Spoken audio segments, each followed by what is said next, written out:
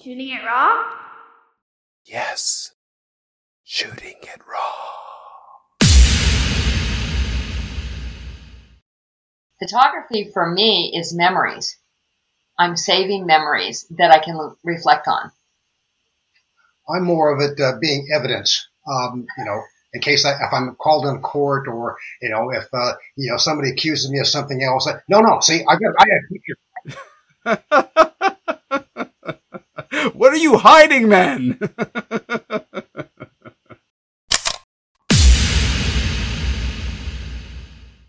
Rox and Charles, thank you for joining me on the podcast. Really nice to meet you. Are you a couple or are you just working together? So we've worked together in various businesses. We are co-authors. Okay. And his bride actually edits our work. So we're not a couple, but we're co-authors. Yeah. Yeah, she's also the godmother for my youngest daughter. So, Okay. Our families have had a long association. Welcome to the podcast. This is great. Thank you. Let's dive into the first photo, and I'm super excited. Okay, so where is your room? No, we're in Dallas right now. So you're in Texas. Yeah. Present. There's this delightful couple behind bars. Both are holding on to it looks like a cell of some sort. It looks like you're in a cave, not necessarily an industrial proper prison. Yes, so you're both kind of holding onto the bars. Rox, you're looking to your right, while Charles, you're just pointing to your left. So I don't know. You're kind of saying it's her fault, and she's like, "What are you talking about?" You asked us about earlier. Why do we take photos? I had evidence to say it's not me, man. It's not me. Okay. Okay, so why start with this photo? What's your story? That was a really fun photo, and we haven't used it before anywhere that we have been. And it was done when let me step back. We do a cruise every year with a bunch of authors, and it's called Publishing at Sea. Huh. And we have shops, and then we go to various places as normal ships stop, in various ports. This particular cruise also stopped in San Juan, Puerto Rico. Mm-hmm. This is an old, actual barracks cell that was part of the fort, I think, that was there. And they actually opened it so we could do that photo. Yeah. It was a Spanish garrison that Spaniards had parked there to be able to basically raid the local island for all the goods that they could make, Mm-hmm. and protect it from the British. So we got to go through it, really a claustrophobic exercise, going through the tunnels inside the garrison, because and they had, it was unbelievable of all the neat stuff they had booby traps that were like 300-400 years old. I mean, it's like, wow. I mean, these guys were really something. Amazing. And we decided we didn't want to do anything illegal because we never wanted to be behind bars in a foreign country. Like ever. Okay, well, so I'm just trying to wrap my mind around who you two are, and then there's the photograph, and then there's this idea of publishing or writing at sea, which is, because writing is such a personal solo, typically, as far as I think of it, is a solo exercise, let alone, and I've had another guest on the podcast who works with another writer, but they weren't together on the podcast, but they co-authored their books. So how did you land as co-authors? Well, it's a fairly lengthy story, but leave out the vowels. Just go for it. Leave out the vowels. I can speed through this pretty quickly on the description. We started writing technical manuals for our high-tech company we worked for back in the years. What we found was that the writing of technical manuals is very unsatisfying, because as soon as it's done, it's out of date. Right. So that's why you see edition 2, edition 3, edition 200, try to keep it current. So I got mad, stomped off, picked up all my marbles and said, I ain't doing this no more. Rox was unconvinced. So she did a hardcore press and did some idea searching and came to me and said, how about we do fiction Wow. with a technical background to it, so we get to pitch some of the goodies that we understand and like. I actually brought, like, I don't know, the first 10 chapters of the first book and said, why don't you chew on this for a while? Because in this book, we can kill people and we don't have to go to jail. Okay, wait, you guys are both a little bit bent. Okay. Are you saying that you should be in jail? Is that Oh, like no. Are you saying that there's a little fantasy thing going on about being in jail? I don't know. This is the photo you sent. Staying out of jail. Okay. I love it. We're just a little goofy. And the other reason for that particular photograph is because we have an underlying layer in our thrillers of technology. Okay. And we do worry that people overall are held hostage by their technology. Okay, I get that. Sure. And we don't want them to be. Okay. What area of technical writing were you stuck in? So we worked for several manufacturers in the same company and in different companies. And we would write technical manuals about what the manufacturers were putting forth in the marketplace. So we've worked for, Nortel, we worked for Cisco, Hewlett Packard, some together in some companies and then totally not together in other companies. Mm-hmm, mm-hmm. And were you friends before you worked together? No, I actually hired Charles for a job. Okay. At one of the companies that we worked at together. I hired him to be my boss. Okay, interesting. Are you both originally from Texas? I am. Okay. And where are you from, Rox? Well, and I made sure that Roxanne was naturalized here in Texas. So So she can call herself Texan. That's good. I'm originally from California. Okay, got it. And so are these pen names or I don't know. Like, this is what's great. Like, I'm just discovering you, and so nice. It's very quirky because part of I think the hook of the podcast is just through a conversation unboxing this amazing relationship and how you work. So you write books together. I've picked up that much. Fiction. Yes. Thrillers. How many books are we talking here? The current series itself has 12 books in the series. Ah, amazing. And then we have 9 short stories that are kind of like backstories. Got it. And then 2 novellas that are on the periphery. Okay. And you're saying the sort of the undercurrent is always some kind of technological threat. A threat. Yeah. A threat. So the very first book, as an example, Rand, is identity theft. Right. So it's kind of the underlying, in the old days you would do the cowboys in the white hats versus the villains in the black hats, and that was how the good guys against the bad. Well, we do the cyber heroes against the cyber thugs. Got it. Different hat. Okay. How many languages have your books been translated into? English. Oh, it's been translated to English from American. That's amazing.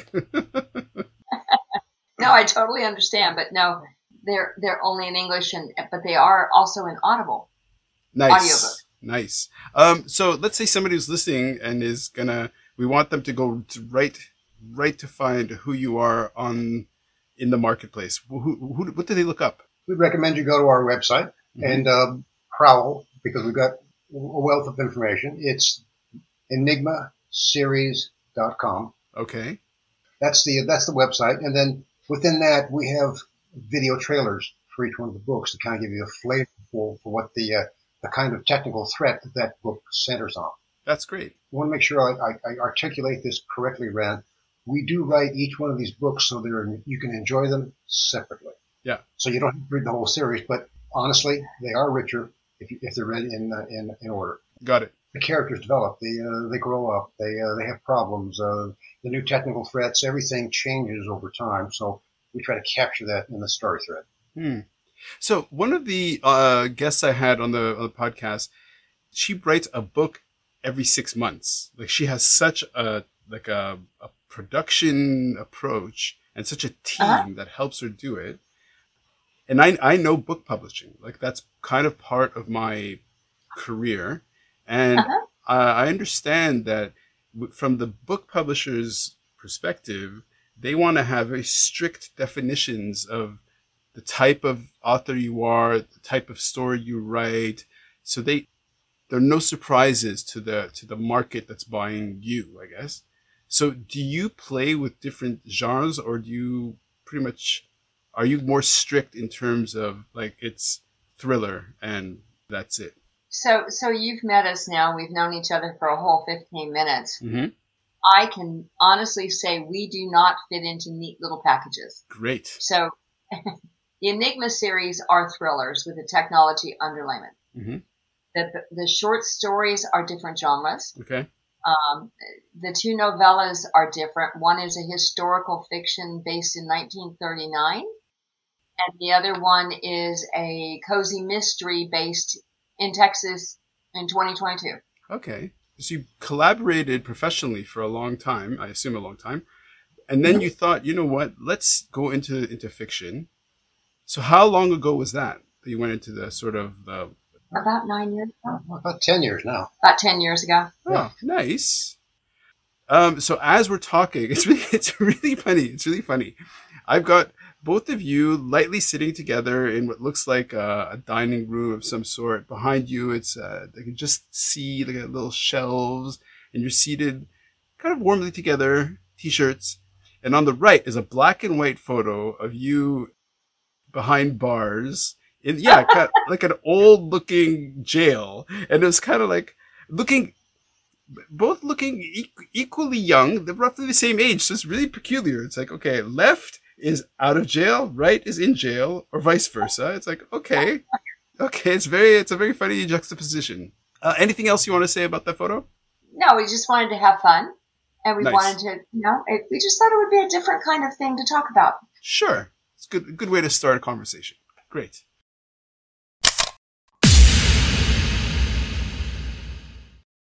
In this photograph, it's color. You're both standing together in what could be, maybe it's still the same trip.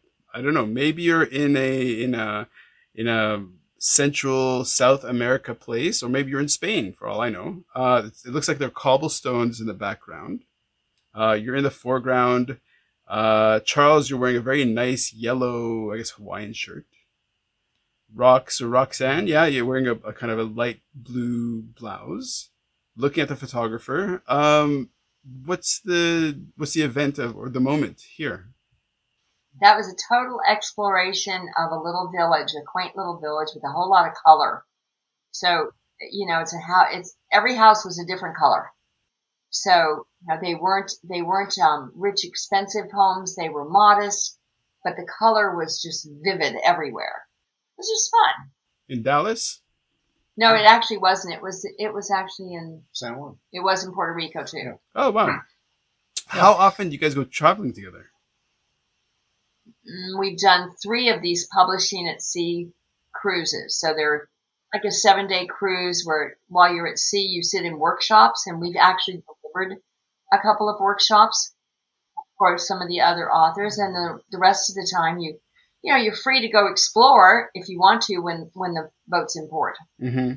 And the ship, it's basically populated with other authors, so you get to sort of feed off each other, or it's... So the ship itself is populated with a whole lot of 2,000 of our closest friends. Oh. But the actual workshop is usually between 20 and 30 people. Okay. So what kind of... Give me an example of one of the workshops that you gave. So one of the workshops that we gave last year was the elements that are needed to consider whether you want to put together a trilogy or a series, and how you would do that, how you would construct that, and how you might alter it if you started out in one direction and went a different direction. So we did one on that, and we also did one on metaverse. What do you mean by metaverse? Yeah. Metaverse is a new term emerging, Rand, and basically what it is, it's a part of it is already here, and some of it is still evolving. Mm-hmm. So the piece parts that you would imagine is that there's a storytelling event, obviously, but maybe have do a mashup with a gaming company, so that you create is you have an on-ramp for readers to join in a more immersive, collaborative environment using augmented reality, the goggles and the seeing some of the graphics come to life in 3D, some of the rendering from some of the high-powered graphic chips that are available, and available anywhere on the internet because that's where it'd be served up as a cloud-based application. So if you're a writer like yourself and you come up with this, swell, fantasy vision for, I'm going to pull together all my troops and we're going to go, slay this dragon, and the dragons are, they're flying, and you can see and you maybe experience a three-dimensional version of what was going on rather than just reading it on paper.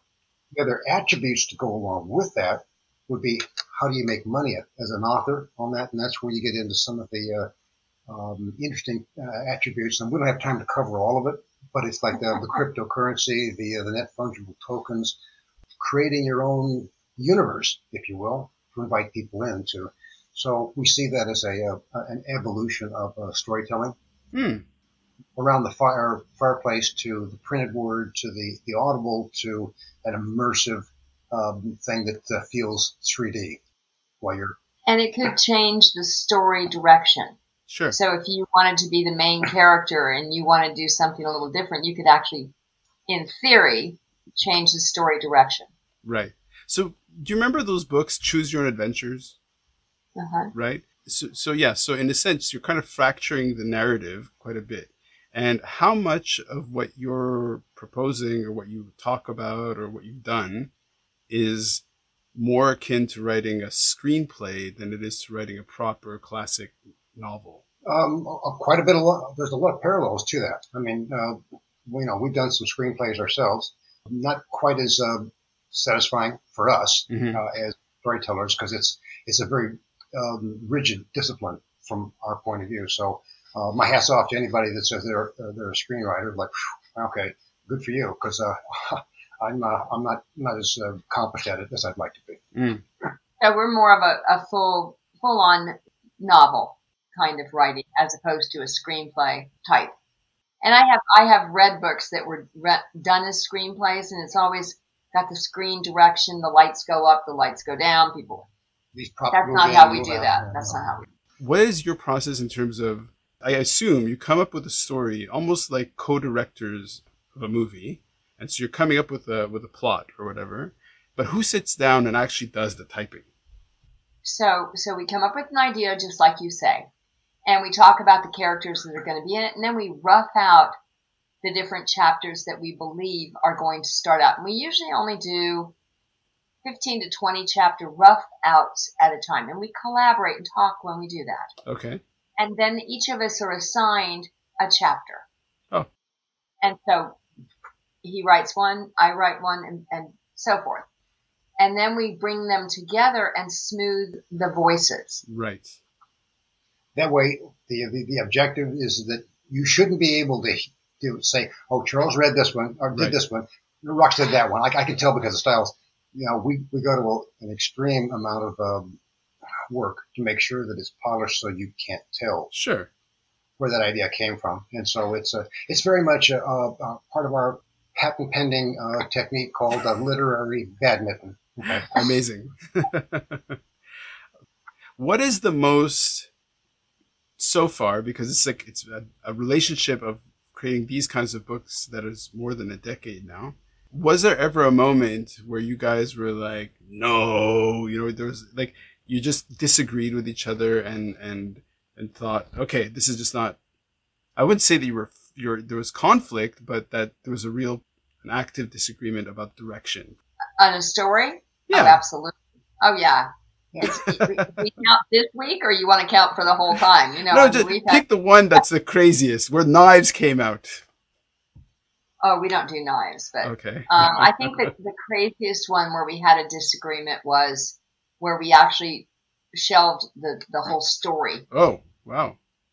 For 5 months, close to 5 months. It just became it was too sensitive a thing. It was like, okay, we're just not going to write this one. We'll we'll write something else. Right. And so that now it's coming. It's going to come back. Okay. How do you feel about your subconscious informing how you make decisions? Well, a lot of times what will happen is that I'll wake up like I did this morning. I go, I know what I want for that ending. Yeah. I know where I want to take it. The characters are telling me this is what we need to say. This is what we have to do. A lot of times that's where that inspiration will come in place. It's like, now I know how to be able to repair what, I positioned poorly. Right. That's the kind of subliminal stuff that percolates all the time. Sure. Through my existence. Or we get up and we say, oh gosh, I know I'm supposed to do this chapter, but this is what has to be done. So we write something totally unrelated to where, quote unquote, we should be in our spreadsheet, because we keep everything in a spreadsheet. I love it. And so sometimes we'll write something that's really good, but it doesn't belong anywhere yet. Mm-hmm. So we may end up pushing it down to where it does belong. Or we have been known to write to it. If it was that fun that we want it included, we'll write to it. The record on that one was taking it from chapter 2 to chapter 50. Okay, sure. I mean, look, it's writing in a way. It's always, I don't want to say cut and paste, but it's construction, right? So, of course. Exactly. We do cut and paste, though, because everything is done, electronically. Sure. Is there a pattern in terms of, if we're to say that you're archetypes, right? So, not to say yin and yang, but if there are patterns of personality, are you both like-minded and that's why you work well together? Are you kind of opposites attract sort of thing, and that's why you work well together? So why do you work well together? It's sort of like being in a boat, and each of us has an oar.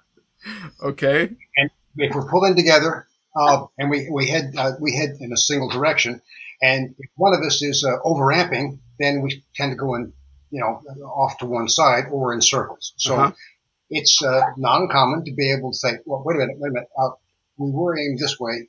How about can you find me, break out the compass, Charles? Is there an engineer between the both of you? We're both engineers, technically. Ah, okay. What kind of engineering? Well, it's software engineering, so, technology stuff. Okay. I'm a solution architect for voice and data networks. I've worked on global accounts, again, for multiple companies, British Telecom. So all that kind of stuff, that's the day job, and that's where we get to see some of the technical challenges that show up. Threat, the things that are like, man, the wheels fell off this one. Look at this. We can use this for a story. You're both full-time workers with day jobs, and as a side job, you're putting together this, and it's called the Enigma series? Yeah. Respect. How little do you sleep per night? 3 hours, 4 hours? No, I mean, it's not. We have good jobs and we like our jobs. We used to actually write faster than we do now. But it's funny, since COVID, work in technology fields has actually gotten more demanding, I think would be a fair term. And so I'm a morning writer. I get up at 4:30, 5 o'clock in the morning, and I write until it's time to go to work. Oh, wow. And Charles? I like to write in the morning too, and then when that doesn't work, I'll basically clear my calendar off and just I work on two machines, one for corporate, one for personal. Right. And so if somebody wants something, I work on it. I'll switch over that and do that. But I give them this thread of, okay, I want another chapter. Give me another. Right. Polish this one. This isn't ready for prime time, and this one isn't clearly ready for Roxanne to look at. So it's a build that synergy, that the energy to be able to work at a particular time, and I can do it, but I prefer the morning. So let's rewind the tape a little bit. Roxanne, what were you like as a kid? Like, why choose writing, and how far back does that go? Writing for me goes back to, the teenage years when poetry and flowers and, art was just filling the air of a teenager, so the writing went back to then. But I was kind of a determined little kid, and a nonconformist. Still. I believe you 100%. I'm one of those kids that had to have two different color socks no matter what my outfit looked like. No matter what my mother protested. So, that's how I kind of came across. Okay. And Charles? It's sort of a peculiar story. In high school, they said, we want you to build a business, and we're going to go ahead and show you how real corporations work. You'll issue stock, and we hit on the idea of being a publishing newspaper. Oh, okay. And what happened was that it ended up with a lot more social comment in it than what everybody liked, and it turned into an underground newspaper quite by mistake. But I guess I got the taste for being that the person that comments on what I see. This is my life. These are the things that I see going on, and I want to be able to explore it, and I want to have people look at it and say, "I hadn't seen that." Okay. And then he created a comic book store. Oh, really? Yep. That's amazing. Yeah. We were wholesale distributors for Marvel Comics, DC Comics, in the last half of the last century. Okay, no fighting now. No fighting. No, we're not fighting. It's not. No, we did a great job with it. I've seen pictures of. Yeah, the bookstore that I built and sold is still there. Oh, amazing. They had their 30th anniversary and they were, popping champagne. And my brother drove by. He goes, I cannot believe it's still there, Charles. That's amazing. That's amazing. Let's take that as the perfect segue to go on to the next photo, shall we? Okay. Awesome. Sounds fun.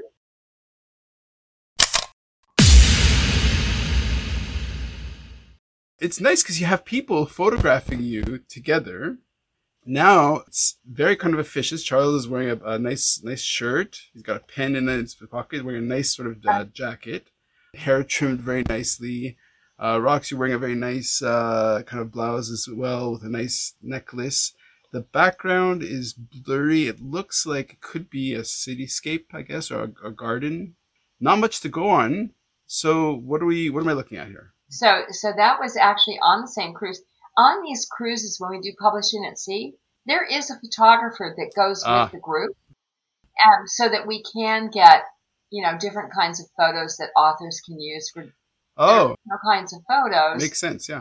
As opposed to, an iPhone kind of photo. So that particular one was dressing for dinner with the captain's table. Oh, nice. And so we were trying to look nice, and there's a glass. It was actually a glass kind of sculpting that's behind us that was reflecting the sun. So it was on the deck. That's on the ship. Yeah. Oh wow! It looks like a sort of cityscape garden because there's a big tree in the background. Okay, nice. That's exactly what it is. They have their own on board in the ship Central Park with actual live trees and glass, and of course little bistros that you can stroll up and get your favorite adult beverage or coffee or whatever it is, and it's quite remarkable, and it made a tremendous setting from what you're describing. Well, it's a great photo. So how do we turn this into this portrait into something that will uplift a listener to say like, hey, I can go into writing. I can work with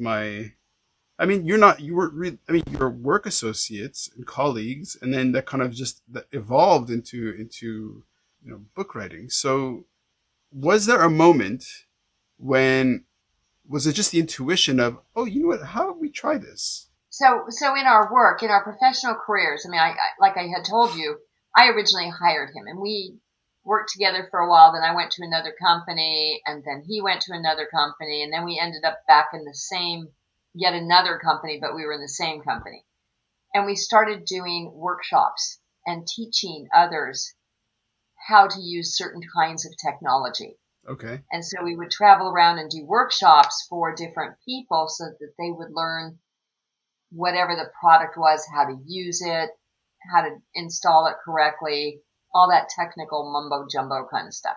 So we did that. And in doing that, we had to create the whole presentation for it. We had to deliver it, all of that sort of thing. So we found out that we could work together and we could have a conversation at different levels. Mm-hmm. So you've been in a room, I'm sure, many times with lots of different people, and you may relate very, very well to part of the audience that's in that room, whatever part that is.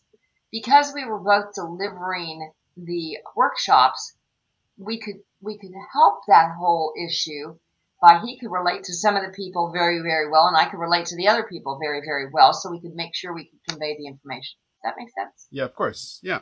I guess that's sort of a wake-up call for us saying, we are professionals. We can do this, and it's not just writing just a hobby or a pastime that's like I got nothing else to do and I can wear stretch pants if I want to, but it's also a professional approach to, and it's a mindset.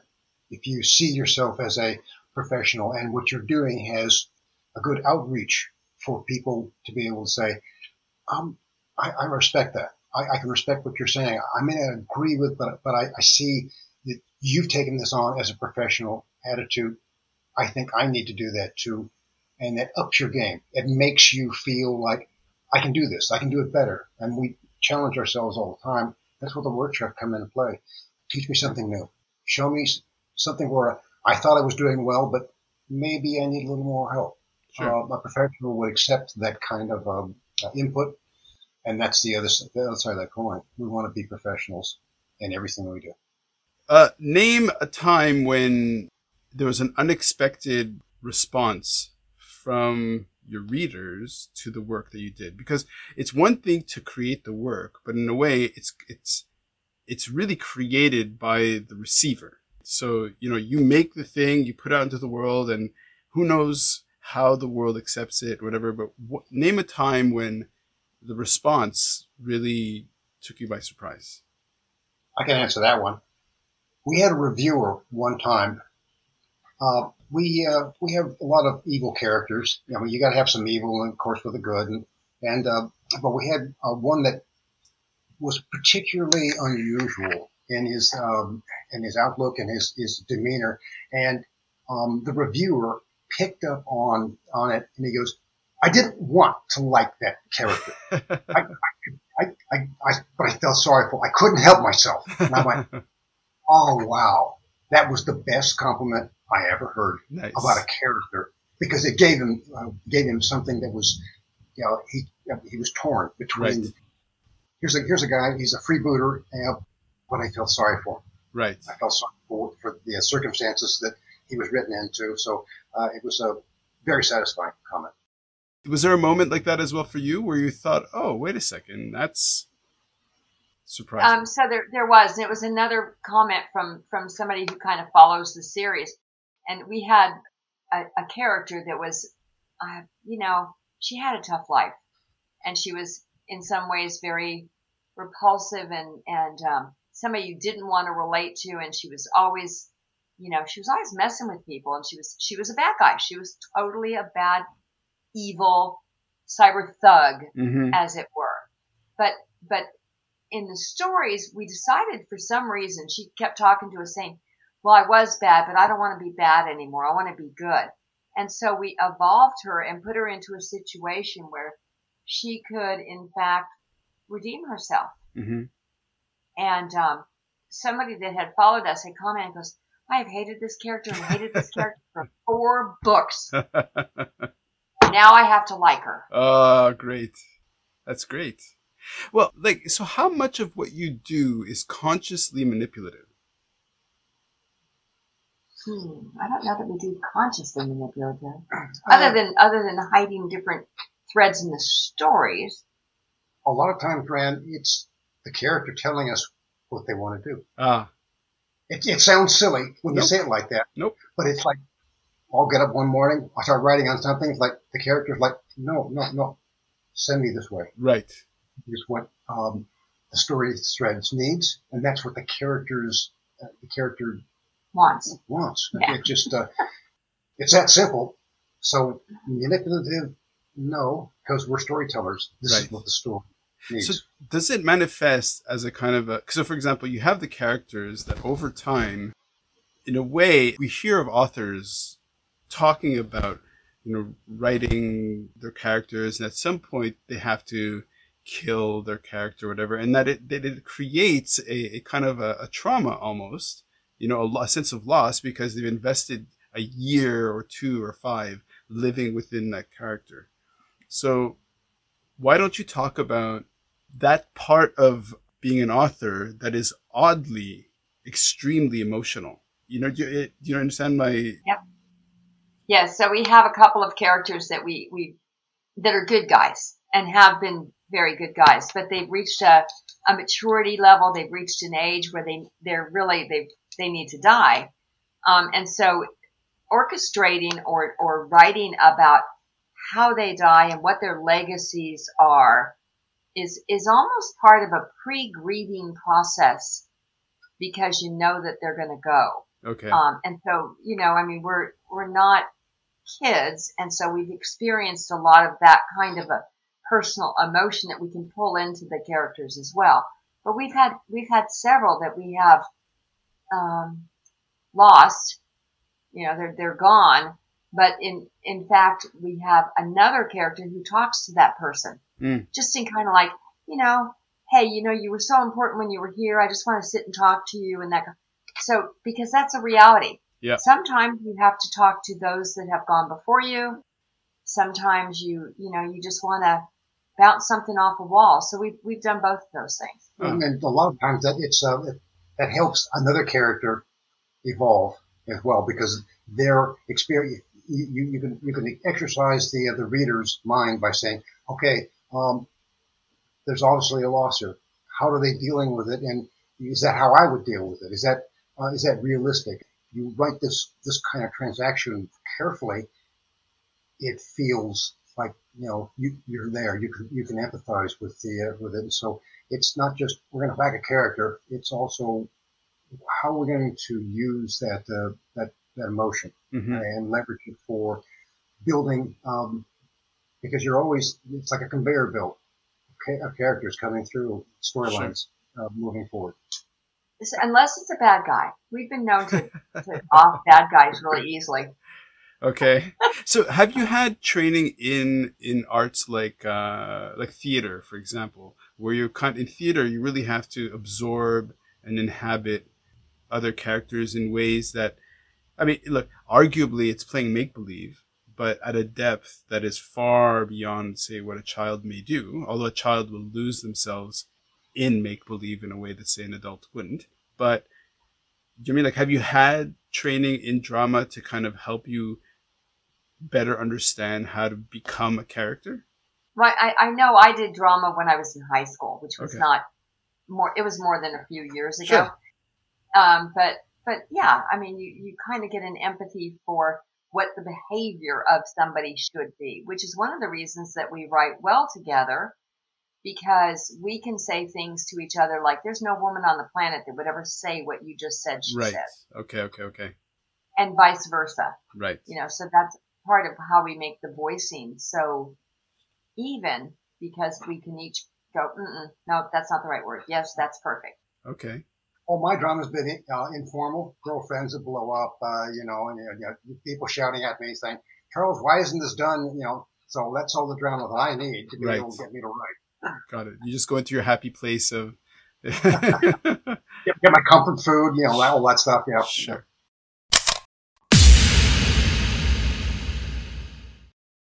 It's a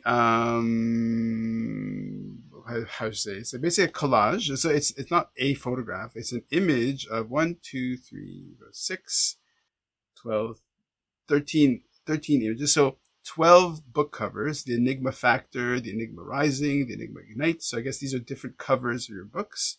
So the Enigma book series, Technology, Today's Weapon of Choice. And there's a photograph of you two. Again, probably from your, I think I can see the background looks a little bit familiar. It's the same Puerto Rican kind of shot. Exactly. Respect. You have all these beautiful covers. Let's talk about book covers.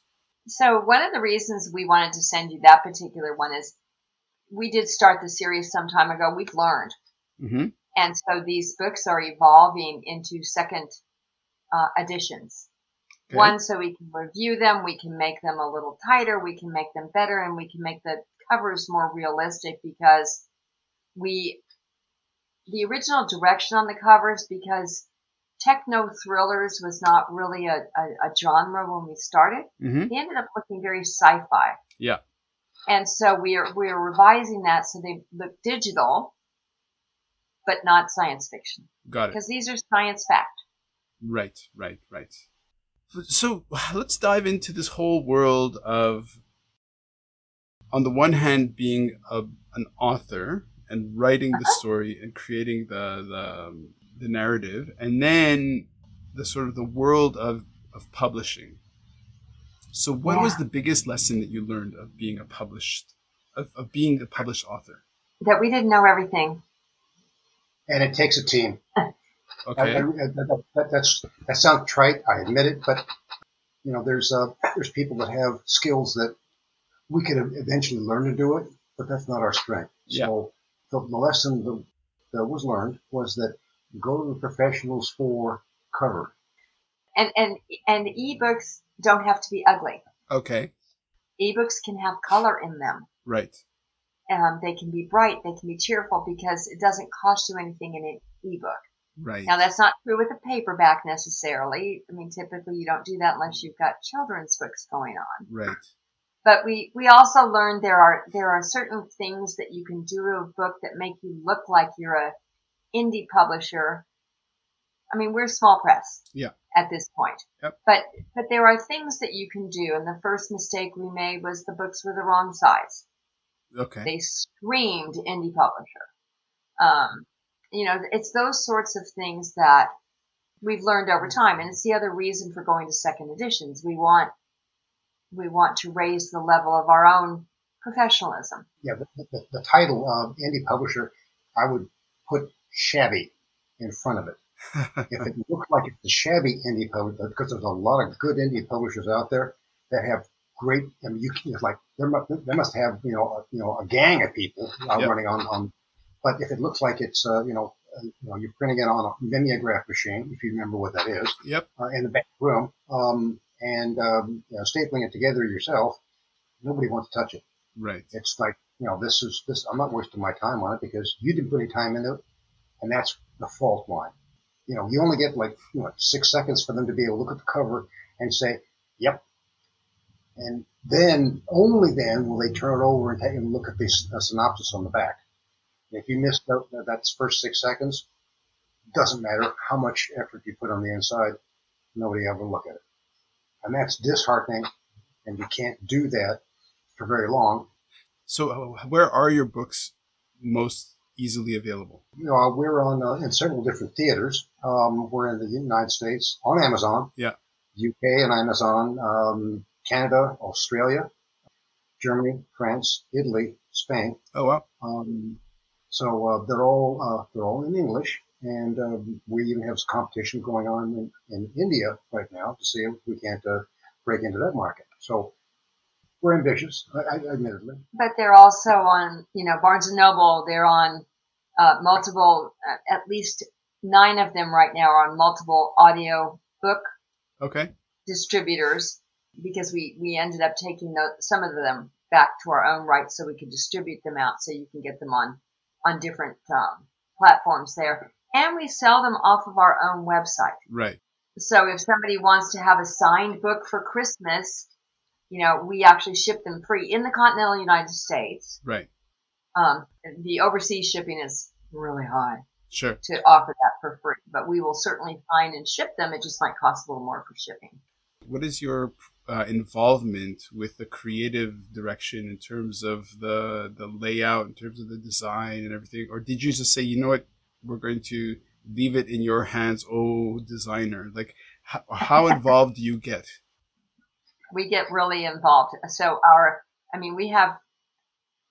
It's got our name on it. It has our name on it, so we're very vested in it, but it also is a collaborative effort. So for the one that's going to be released on the 20th of August, we had, just the cover alone, 9 different designs before we could finally settle on something that hit the mark for what we wanted to convey. Right. What's the name of that title? It is called Flower. The Flower Enigma, but it's the Cozy Mystery, so it's not technically part of the series. Got it. But it is called The Flower Enigma.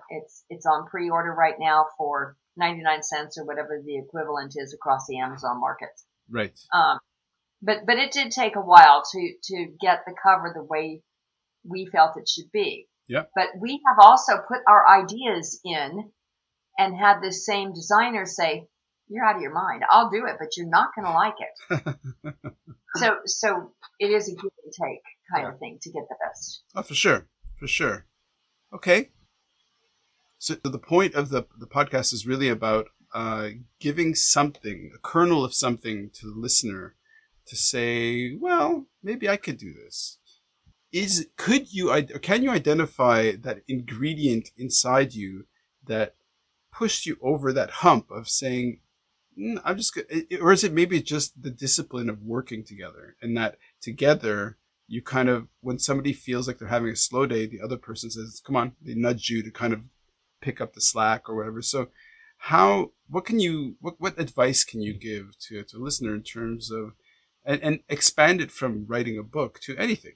So you have to want it, Rand, whatever it is that you're going for. You have to want it in your heart of hearts.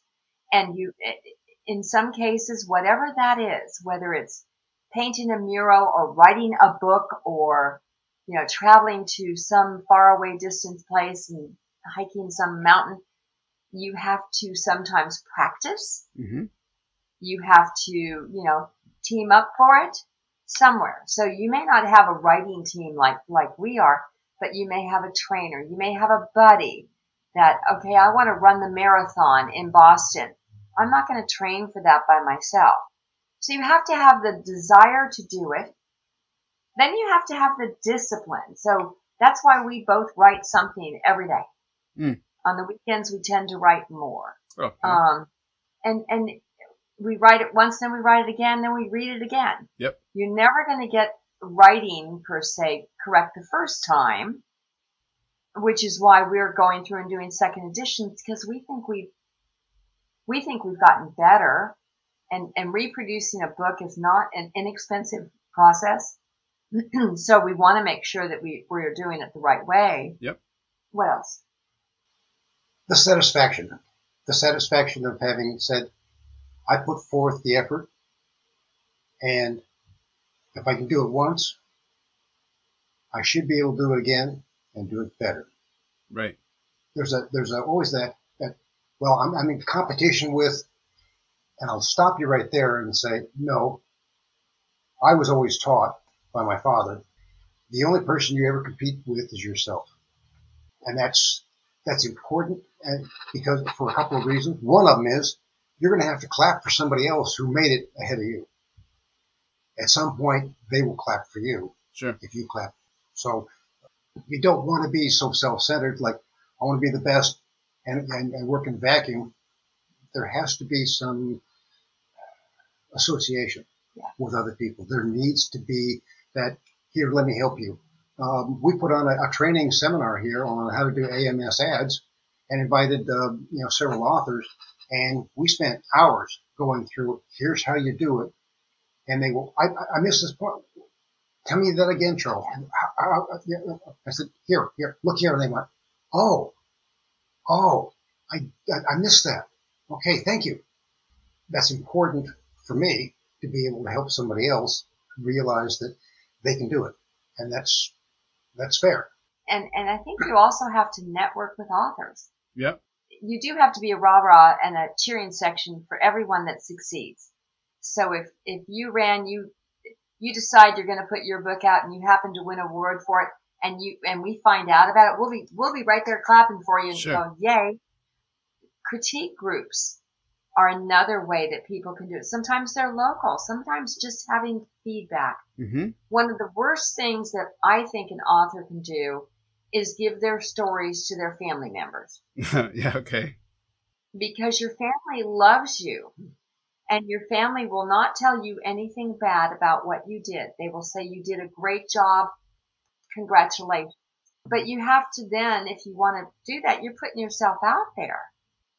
That's hard. Yep. It's hard to put yourself out there. So, maybe you only do it a chapter at a time, because you may have to develop a little bit of a thick skin, hey, but you have to be with people that are going to be constructive criticism, as opposed to like a teacher in school. You got an F on this paper. Now go back and do it again. I mean, Right. it's a different mindset. Okay.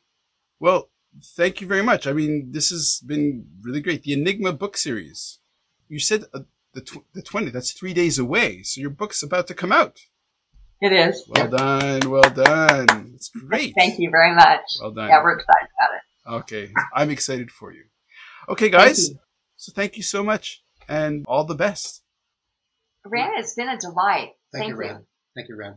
And especially getting up at dark 30 for us, When? Now? Yeah. You're in Singapore, correct? No. I'm in Vancouver. I'm only a couple hours behind. Oh, I thought you... Shooting it raw? Yes. Shooting it raw.